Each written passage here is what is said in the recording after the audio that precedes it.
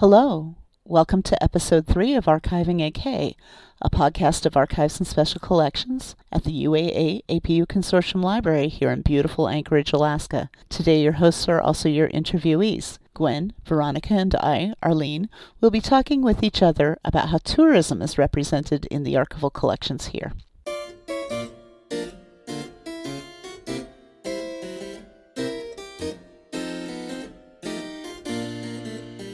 It's June here in South Central Alaska, and that tends to be kind of the high point for tourism around here. So for our third episode of our podcast, the three of us, me, that's Arlene, and Gwen, and Veronica, will be talking about Alaska tourism and how it's reflected in the collections we have here at Archives and Special Collections. I think one of the surprises to all of us when we started working with the collections here is how much of the content of our collections reflect tourism in one way or another. Not people who are coming up for jobs or taking a chance on striking it rich in the gold or oil fields, real bona fide tourists coming to see the scenery, learn something about the culture, do some recreational activities, and then head back home. Veronica, you kind of started us on the path of talking about this as a theme for a podcast episode. Why don't you explain the genesis? A few months ago, I was working on the reference desk, and we had a researcher come into the archives looking for archival material that related to tourism. When I asked how early they were interested in, they responded, well, tourists didn't come here until the 1930s. And at this time, I was writing the topic guide for our steamship-related collections, so I was seeing a bunch of tourist collections from the early 1900s. And I told the researcher that there were actually steamships coming up with tourists in the early 1900s. And they gave me this side eye as though they didn't believe me, kind of like, yeah, okay, lady. They ended up really wanting the 1930s, so at that point it didn't matter. So we've kind of divided this up, at least looking at our collections a little bit chronologically. And since Veronica was already looking at the earlier materials, we let her start. For this podcast, I decided to look at our oldest tourist collections up to 1941, so pre-World War II. Our oldest tourist collection dates to 1891, and this is the Mr. and Mrs. William P. Smith photograph album. At the time, Southeast Alaska was really the more developed part of Alaska, and Sitka was the capital. So it only makes sense that that's where they went. They took photographs of Wrangell, Taku Glacier, Juneau, Douglas City, which is across the channel from Juneau, and Sitka. They also did some glacier hiking, and there's this really neat photograph of a woman hiking on a glacier in her really long dress and those heeled boots. And a lot of the places the Smiths traveled to actually continue to be visited by tourists today. Then we have two collections from people who traveled on the Pacific Steamship Company. One is an unidentified person, and they came up in 1908, and the other was Ethel Terry from 1912. And these two collections are travel diaries given to passengers by the Pacific Steamship Company. Again, they went to Southeast. They also had stops in Metlakatla and Killisnoo. The person who traveled in 1908 called Ketchikan the most up-to-date little city in Alaska. But it was raining when they got there, so they didn't get off the boat, which I kind of find interesting because it rains a lot in Southeast.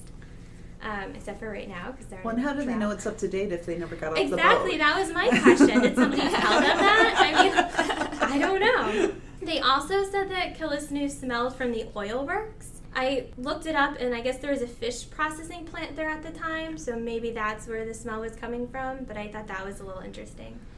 And the person who wrote this diary actually did a lot of fishing, and they ate a lot of halibut. That's what they said. They ate a lot of halibut. So you're seeing people coming to Alaska to fish, even in the early 1900s. We have a collection titled English Sport Fishing Party Photographs, which were taken in 1912. This collection has photographs of men posing with their salmon and halibut catches, and halibut, salmon, and crab hanging from a rope in front of the cabin of their boat. So fishing tourism seemed to also be a big thing back in the early 1900s. Another kind of neat tourist album that we have is the Edward Biddle photograph album, but I'm not really sure if this was in fact a real tourist album. I don't know why he came up here. Like many of our tourism collections, it came to us without much description or provenance. We know who it belonged to because Biddle's name is etched on the front, and the year is on the front as well, and it was created in 1913. If he was a tourist, he came to Alaska via a pack train from Glacier National Park. So that's kind of interesting. But that's also, it kind of makes me question whether or not he was a tourist. This one has photos of a man swimming naked in glacier water, too. Which seems seems cold. There's this really cool action shot where his torso and head are in the water, but his butt and legs are sticking out. So it's kind of funny. This one also has some pretty cool photos of Sitka in southeast Alaska. In 1900, the construction of the White Pass and Yukon Railroad was completed, which really opened up travel from Skagway in southeast Alaska to Whitehorse, which is in Canada. And in 1923, the Alaska Railroad was completed, which connected Seward to Fairbanks. Out of this grew a bunch of different types of tours, but one was called the Circle Tour. I've also seen it called the Yukon River Circle Tour or the Yukon Circle Tour. And this seemed to be a popular trip, particularly amongst our collections and the collections that we have of tourists coming to Alaska. The Circle Tour went to Whitehorse via Skagway, down the Yukon River to the Tanana, and up to Nenana and Fairbanks, and then down to Anchorage and Seward, with occasional stops in Denali National Park. Back then it was called McKinley, which was established in 1917.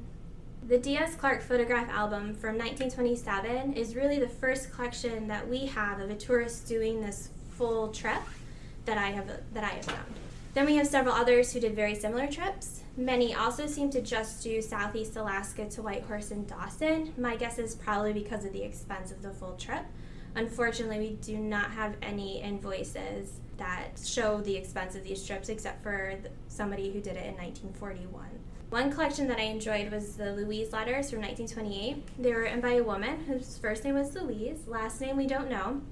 She was writing to her friend Hazel. She traveled from New York City. And that's another interesting thing. We're seeing people come to Alaska from all over the U.S., not just the West Coast, which would be much easier to come to, but people are actually coming from places like New York and Pennsylvania. In one letter to Hazel, Louise wrote, "There are no young people in our party except the conductor, so I get wonderful attention. There's a young man just graduated from Harvard Medical School taking the same trip, however, and the three of us play together. I've never had so many consecutive hours of fun. You see, I sleep about 3 hours a night. At least I have so far. I'm fairly popping with enthusiasm and fun." So a lot of people who came up on these steamships, there was a lot of dancing. There were bands on these boats. They played shuffleboard and cards. There's a lot of entertainment going on. And then on her trip on the Yukon River to Dawson, she wrote, "This Yukon River trip shows you the wilds of Gold Rush country, and we realize the utter isolation. The cities are mere towns with only a handful of houses that resemble shacks from the outside." So it's interesting to get an outsider's perspective on the effects of the Gold Rush and those who came up here during the Gold Rush. She also ate steaks of caribou, moose, and mountain sheep and watched a gold dredging operation. So it's in the later years of the time period that I was doing that I saw a lot more gold mining operation photographs and more fishing trips start to appear. And then other similarities, particularly on the trips in the 1930s and 40s, when they went to Skagway, I saw photographs with Martin Itchen, his effigy of Soapy Smith, and the world's largest nugget. These seem to be really popular attractions in Skagway. So Martin Itchen was born in Germany, and he made his way to Skagway, where he eventually built a tour bus from an old Ford bus, which he referred to as a streetcar, and he gave tours of Skagway. On one of his streetcars, he had a Soapy Smith mannequin, and for those who do not know, Soapy Smith was a con artist and gangster who was well known for his prize package soap sell racket, hence the Soapy part of his name. His real name was actually Jefferson Randolph Smith II. Smith was killed in Skagway during the infamous shootout of Juneau Wharf in 1898, and I'm really waiting for HBO to do the TV show Skagway, because they already did that one. I'm surprised somebody hasn't. Maybe I'll write it. Okay. Oh, there you go. And then sometime later, Itchen created the mannequin of Soapy Smith, and he used a foot pedal for it to salute people as they walked by, which I find incredibly creepy. And then the world's largest gold nugget was chained to a tree in Skagway near the cemetery, but it was really just a big boulder Itchen painted gold. Itchen actually took his streetcar to Hollywood to promote tourism in Skagway.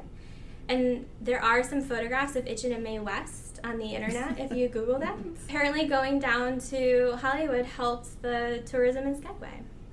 Another similarity in the later years seemed to be trips that tourists took through Purgatory, Alaska, which is along the Yukon River, about 45 miles from Beaver. Purgatory was founded by Prussian immigrant William Yannert. Yannert immigrated to the U.S., joined the military, and came to Alaska with Edwin Glenn as part of a surveying expedition. After Yannert retired in the early 1900s, he claims land along the Yukon Flats, which he called Purgatory because it was one hell of a place to live. So, original. His brother Herman later joined him. On the banks of the river along the way was a mannequin the Yannerts named St. Nicholas, the patron saint of Purgatory, that was wired to wave at the tourists as they passed on the steamboats, which is really, really creepy as well. What is with the mannequins? I don't know. It's really weird. Did they learn from each other? Did one get the idea from the next one, maybe or what? Maybe it was just like a popular thing during that maybe it was a time thing period. To do. I find them creepy. All right, so in many of the collections, from the very beginning, people seem to take a lot of photographs of totem poles, churches, the streets, glaciers, which is pretty similar to what people take photos of today. So it's interesting to see that things haven't really changed too much in that regard. And this brings me to the last tourist collection in my time period, which is the Mildred and Robert Maurer scrapbook. At the beginning of June 1941, the Maurers decided they wanted to travel to Northwest U.S., so they headed out in their car, which they camped in, and they set up beds in the front seat, which is kind of neat. And they traveled from Lancaster, Pennsylvania to Seattle, where they then booked the Yukon River Circle Tour. So this tour cost them, in 1941, $135 per person, which would be equivalent to $2,310.50 per person today. But that was for an upper deck cabin, so they had a room with a slight view, I guess. So that's it for my time period. Gwen? Tourism in Alaska took a little bit of a hiatus during World War II, but during the post-war period, tourists got a new way to get to Alaska from the lower 48. The Alaska Highway, also known as the Alaska Canadian Highway, or the ALCAN, was built during World War II in order to connect contiguous United States and Alaska. Construction on the 1,700-mile road began on March 8, 1942, and was completed October 28th of that year, though it was not usable by general vehicles until 1943.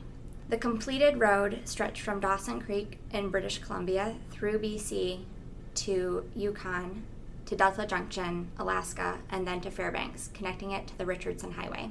In 1948, the highway was open to the public, though it remained mostly unpaved until the 1960s and was not fully paved until the 1980s. Traveling by car to Alaska was finally an option for people, and it became a really popular one. But tourists were also taking steamships and railroad, often in addition to traveling by car. So they might drive the Alaska Highway and then take a cruise ship down to Southeast Alaska, take a railroad trip from Skagway to Carcross in Canada, and then back. That was a pretty common combination of modes of transportation that I saw. In looking at the collections for this podcast, I mostly looked at ones that had some written description of the trip because that would translate well to an audio format. But in this time period, photographs were becoming more commonplace, and along with slides, color slides. So standalone travel diaries are less common from what I saw, and collections of slides as well as scrapbooks with both photographs and description in them are a more common format. Another difference I saw was the demographics of people who were coming up here. Before, it was actually a lot of younger women traveling alone or with friends, whereas in the 1950s and 60s, it tends to be older couples, or there were a couple of older women traveling together. The earliest collection that I looked at was the Ada and Olia scrapbook, and this was two women from Texas who traveled through the western United States and Canada to Ketchikan. This was before the Alaska Highway opened, so there was no land route into Alaska.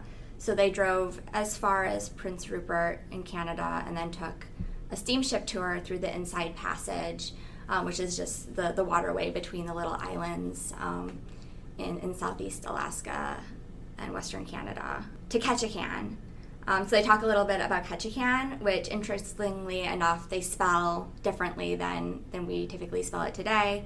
They spell it Katchican.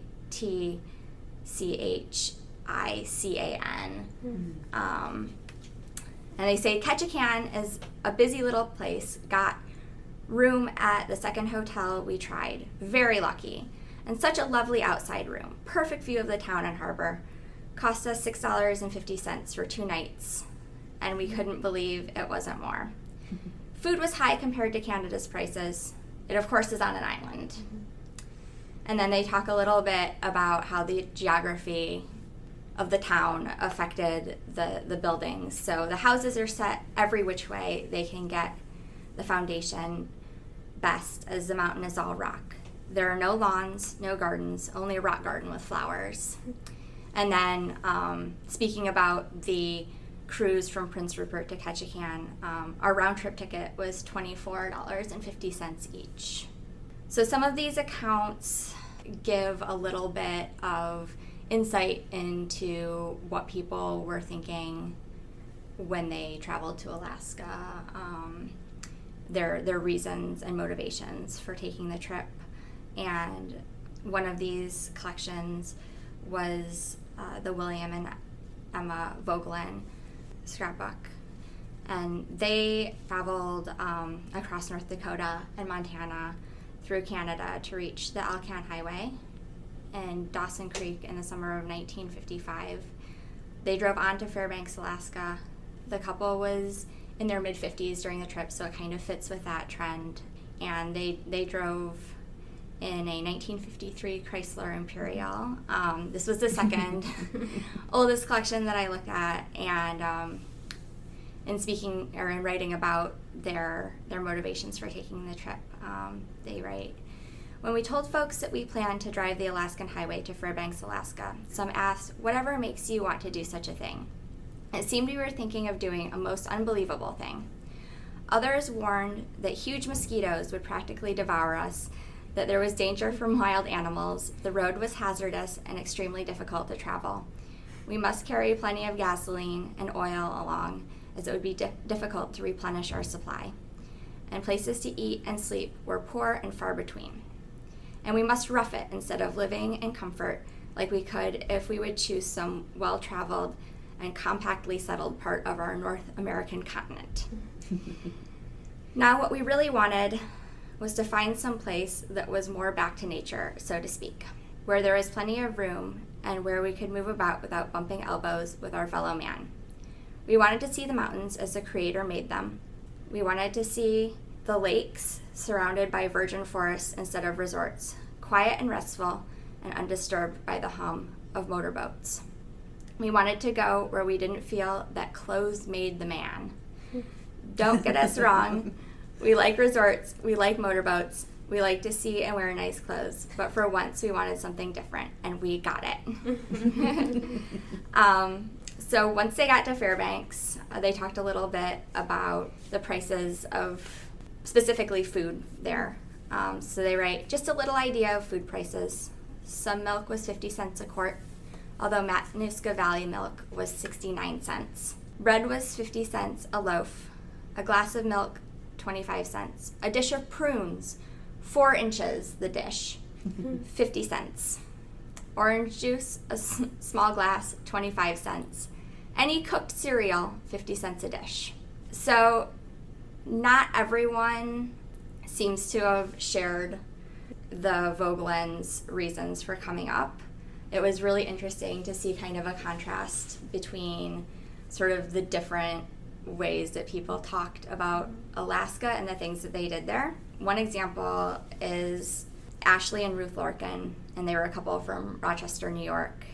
They took actually 2 trips to the western United States and Canada, one in 1968 and one in 1973.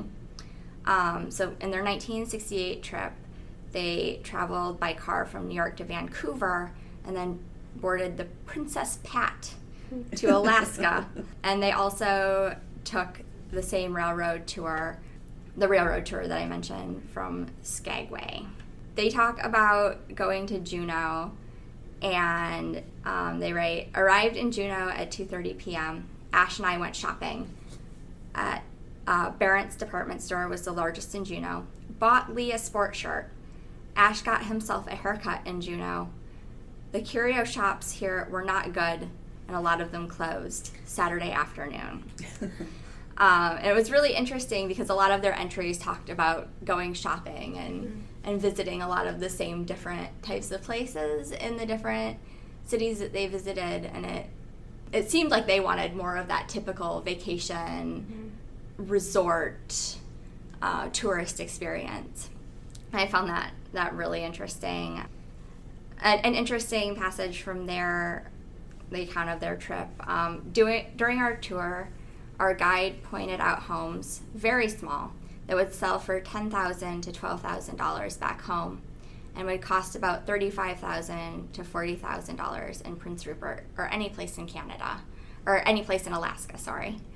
I just find that interesting because home prices here are still pretty expensive compared to the other places in the country.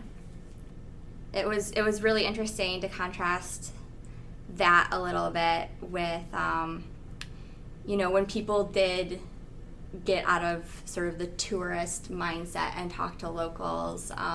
There's a description in the Alvin and Betty Verser collection. They traveled in Western Canada and Alaska from June 14th to July 15th, 1966. And they drove the Alaska Highway through Western Canada to Alaska, visiting Anchorage, Seward, Fairbanks, Skagway, Wrangell, and Juneau. They had a travel trailer with them. Betty writes, when they were in Seward, Al got talking to a man fishing off the pier, and next thing you know, I was out there with a pole in my hands. I got 3 tomcods, a nice mess for a meal, and she talks in a later passage about cooking them up for dinner. And one thing that I thought was interesting, so they took that same railroad tour on the White Pass and Yukon route from Skagway to Carcross and back. And so their trip was $30 per person in 1966. It seemed like Ashley and Ruth Lorcan also took that same trip in 1968, but their tickets were $27, which I thought was a little interesting. Yeah, that was actually one of the very few direct comparisons I could find between prices in one year and prices another year, or prices on one trip and prices on another trip. And that might be just because people were doing so many different things, and kind of with the Alaska Highway opening, people were kind of building their own itineraries instead of taking more of a standard tour. Arlene is going to talk a little bit about tourism in the later half of the 20th century and into the 21st century. Well, what's part of the challenge here, of course, is that as we get closer to the present, people don't always think of their materials being fodder for archives and for research. So you see this decline in the amount of collections we have as we approach today. In fact, I think our most recent collection of tourist materials comes from a couple who did a cruise in 2001, I want to say. What you have is the increase of the travel on the Alcan to Alaska, people building their own itineraries. I definitely see the vast increase in cruise ship traffic, so moves from the steamships. I think that's a pretty straight across reference to the cruise ships of today. And so we start getting a lot of cruise ship related materials in. The two I chose to kind of concentrate, the two collections, were because they were from the same year, and they were two very, very different itineraries. The first one was a gentleman named Al Beyer. He was, in 1994, he was 70 years old. He was from Pleasanton, California, and he loved to fish. So he decided he was going to come to Alaska to fish. He rode a motorcycle from California at age 70. I'm really impressed. I have to tip my hat to this guy. He rode his Goldwing. He came up the Alaska Highway. He went up to Fairbanks, went down to Homer, fished along the way. His original plans were that he was going to spend at least part of every day fishing, and I think he just about achieved it too. And then when he was done fishing in Homer, he rode back to Skagway and then took the ferry, the Alaska Marine Highway System ferry from Skagway to Bellingham, and then rode back down to home. His total cost for his trip, and this is fun because he actually wrote up his itinerary, where he was every night, how many fish he'd caught that day and what kind they were, was just over $2,000, which I think, that's actually a fairly low price for somebody road tripping it over a course of nearly a month to Alaska. Of course, part of that's the motorcycle. I think he put on over 7,000 miles on his motorcycle and paid about $270 for gas, which, given the price of gas in Alaska and northern Canada and the Yukon Territory, that's actually pretty good. And then the other collection I'm going to talk about really quickly was the Simpson family. They took a cruise in 1994 up the Inside Passage. This was a couple and their adult son. I have no sense of their ages from this collection, but it is an adult son. Actually, it's kind of funny because the collection, aside from the photographs and the standard postcards that everybody collected along the way at the time, some of it was from the son, and so there's like an empty matchbook cover in there where he's handwritten on it, "Get folks to bed by 11 o'clock, then head to the disco and rock." And it made me think of your Louise letters. Where it's okay, let's stay up all night partying. Yeah. But the really funny part about that was apparently he did this, and then there's in the same folder there is this. It took me a while to figure out what it was. It was a little piece of foil with Princess Cruises on it. And I had to read the note he'd attached to it before I figured out what it was. And the note says, "The last night on ship, we stayed up in the disco till 3:30 a.m. We didn't want to leave. After a few beers and 3 margaritas and too many champagne toasts, I made my way to the cabin and climbed into my bunk in the dark. I woke up with chocolate stuck to my face. It was a chocolate wrapper. He'd fallen asleep on the chocolate wrapper that the cleaning crew had left on his bed, on his pillow." And I'm sitting there still trying to figure out, a few beers and 3 margaritas, what makes too many champagne toasts after that guy? I think no idea. I think so. Yeah. I'm surprised he woke up the next morning. It's just, that was just so funny to see this weird little piece of evidence of this guy's travels. Mm-hmm. And that's what I'm finding interesting also over the later years. What I'm kind of seeing, Gwen said there's less textual documentation, and that's kind of this trend that continues. You're seeing fewer and fewer scrapbooks, fewer and fewer travel diaries. You're seeing more and more of, we've got tons and tons of slide collections and photograph collections and postcard collections with almost very little written on them, very little ID, and no accompanying other text. I mean, the two from 94 are a little bit of an exception in that sense because they saved receipts, they saved luggage tags, they saved, they noted down what they were doing and when and where they were staying, but that kind of seems to drop off. That kind of leads us to some of the things that we were seeing between the three of us, I think, and we've been talking a little bit about this over the course of the past week as we were preparing for this podcast, which is, what are the trends we're seeing? I mean, I'm seeing a kind of a different type of documentation. It's moving from textual to photographic. What other types of things are you guys seeing, or have you noticed as we've been talking about this? Well, as I mentioned earlier, just like the change in sort of the demographics of people who are coming up here, a shift from younger people, especially younger women, to, older couples and like older groups of friends, families. I think that would be something that I've noticed. Well, I was thinking about that because when I was in grad school, and I don't really want to mention the year, but I will anyway, it was 1991. I was living in Bellingham, which of course is kind of close to a starting point for a lot of the cruises that were going to Alaska at the time, the cruise ships. Mm-hmm. And my grandfather, who had to have been in his 80s at that point, decided to take my parents and one of my aunts and uncles on a cruise to Alaska because he wanted to go. It was on his bucket list, that's the big term now, right? Mm-hmm. And so they all went and they took a cruise ship up to Skagway, I think, the pretty standard Inside Passage cruise. And, according to Mom and Dad's account, it was largely people of their age on the cruise ship. I'm wondering if that's partly responsible for the demographic shift as it becomes simpler and easier. Mm-hmm. I mean, getting to Alaska and getting around Alaska as you get older, and I understand this concept very well, gets harder if there's not a lot of improvements. I'm wondering if that's maybe some of the shift we're seeing is partly to cruise ships and partly to just the ease of travel. Mm-hmm. I think so. And I think, possibly a lot of younger people are still coming up here. They're just doing it differently.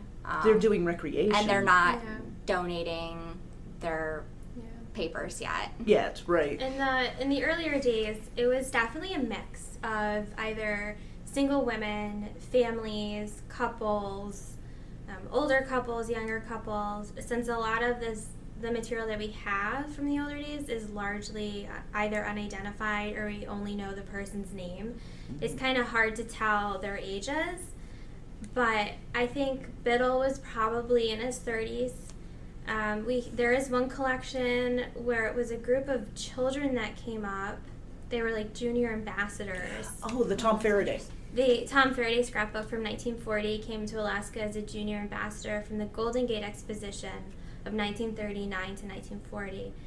So that was a group of children. I think the Mowers, who came up in 1941, I think they were probably about a middle-aged couple at the time. They looked to be about middle-aged in the photographs. We have the Ebby, Shellen, and Stark papers, and they look to be about women in their 30s or 40s. There's Cornelia and Rainier Kessels, and they were probably about middle-aged at that time. Lois Little, she was a teacher, and she came up with her parents. We're seeing people from all different types of backgrounds, too. There's the assumption that it was wealthier people who were able to come to Alaska in the early days, and I don't know exactly how true that was. I don't know these people's finances, obviously, but there are a few teachers. I think the Mowers, Mildred was a homemaker. I believe her husband was a science teacher. He got a degree in science education. Mm-hmm. Doesn't really say what he did for a living. Kind of all over. There was one group that was sponsored by a Baptist community, the Peter Ferry family photographs. They came up with 7 kids, a son-in-law, the man and his wife. Wow. I mean, it's pretty varied. I don't think I'd survive that trip. Yeah, no. And then the format, too, in the early days, it's also pretty varied. There's either just diaries or there's photograph albums. Mm-hmm. Some of the photograph albums have absolutely no captions, so you don't know where any of these places are unless you can recognize. Some of them have very funny captions. I think we're seeing very similar to what we're seeing today, kind of. Yeah. Photographs without much mostly photographs without much description. It seems like sort of in the mid 20th century, there were a lot of scrapbooks where people saved, not only photographs, but memorabilia, receipts, tickets, napkins, other types of sort of ephemeral things that they picked up along the way. And also wrote, instead of having like a separate travel diary, would write their, the account of their travels right in that scrapbook. Right. The Kessels, they're the ones who took the room key from the Prince Rupert that they were on, which is on display in the Archives Research Room. They also had a lot of beer labels in their scrapbook. Oh, that's interesting. Which is kind of neat. They had one from the Blue Fox, which is a beer parlor in Ketchikan. They also had labels from paper mills from the southeast in Canada, which was kind of neat, too. Yeah, and they just glued them right into the scrapbook. So what do you think, thinking about what we've seen across the collections, and of course we continue to collect materials like this, so, be aware that if you've been to visit Alaska and you want to ship us your stuff, let's talk. What do you think the future holds? Because, we're seeing some things are remaining the same, clearly, but, the documentation itself seems to be doing a partial shift. As we move more to people pulling out their cell phones and taking photographs or videos with their cell phones, whether or not they keep them, where they end up, that's always a good question. Those at least I have to admit are generally dated, and sometimes if somebody has their Find My Phone app on, they can actually be placed to a location, but they may not come with extensive captioning of these are these 5 people, we're doing this at this time. So what do you think the future holds for documentation of tourism in Alaska? So I think, of course, it's going to be a lot more digital. I also think we're going to be seeing a lot more like recreational activities and sort of adventure tourism. Right. Yeah. Because the younger people that I know who have visited Alaska have done so to go hiking or, kayaking or rafting. So I think we're going to be seeing a lot more of those types of activities represented. I think in the future we might see more of those, printed scrapbooks that you can get through photograph companies like Snapfish or Costco, Right. instead of the individual photographs, and those could be largely captioned. I think Right, that's because true. that's an easy way for them to make them, and I do know some people who do that. Right. Some people still print their photographs out, so it could still be similar to that. I don't think people tend to save their receipts anymore. No. So I don't think we're really we so going... rarely get them. I just turn them away at the It's all store. paper, or we get emails if we book a flight or book a tour. We just get emails, and you might keep it for the day of the tour, but then you're going to throw it out. I mean, I do. Mm-hmm. So I think that might go along, might go away. I don't think we're going to see as much financial documentation of trips. Yeah. So thinking about it in other terms, because of course we're not just saving these things to save them, we're saving them for potential use.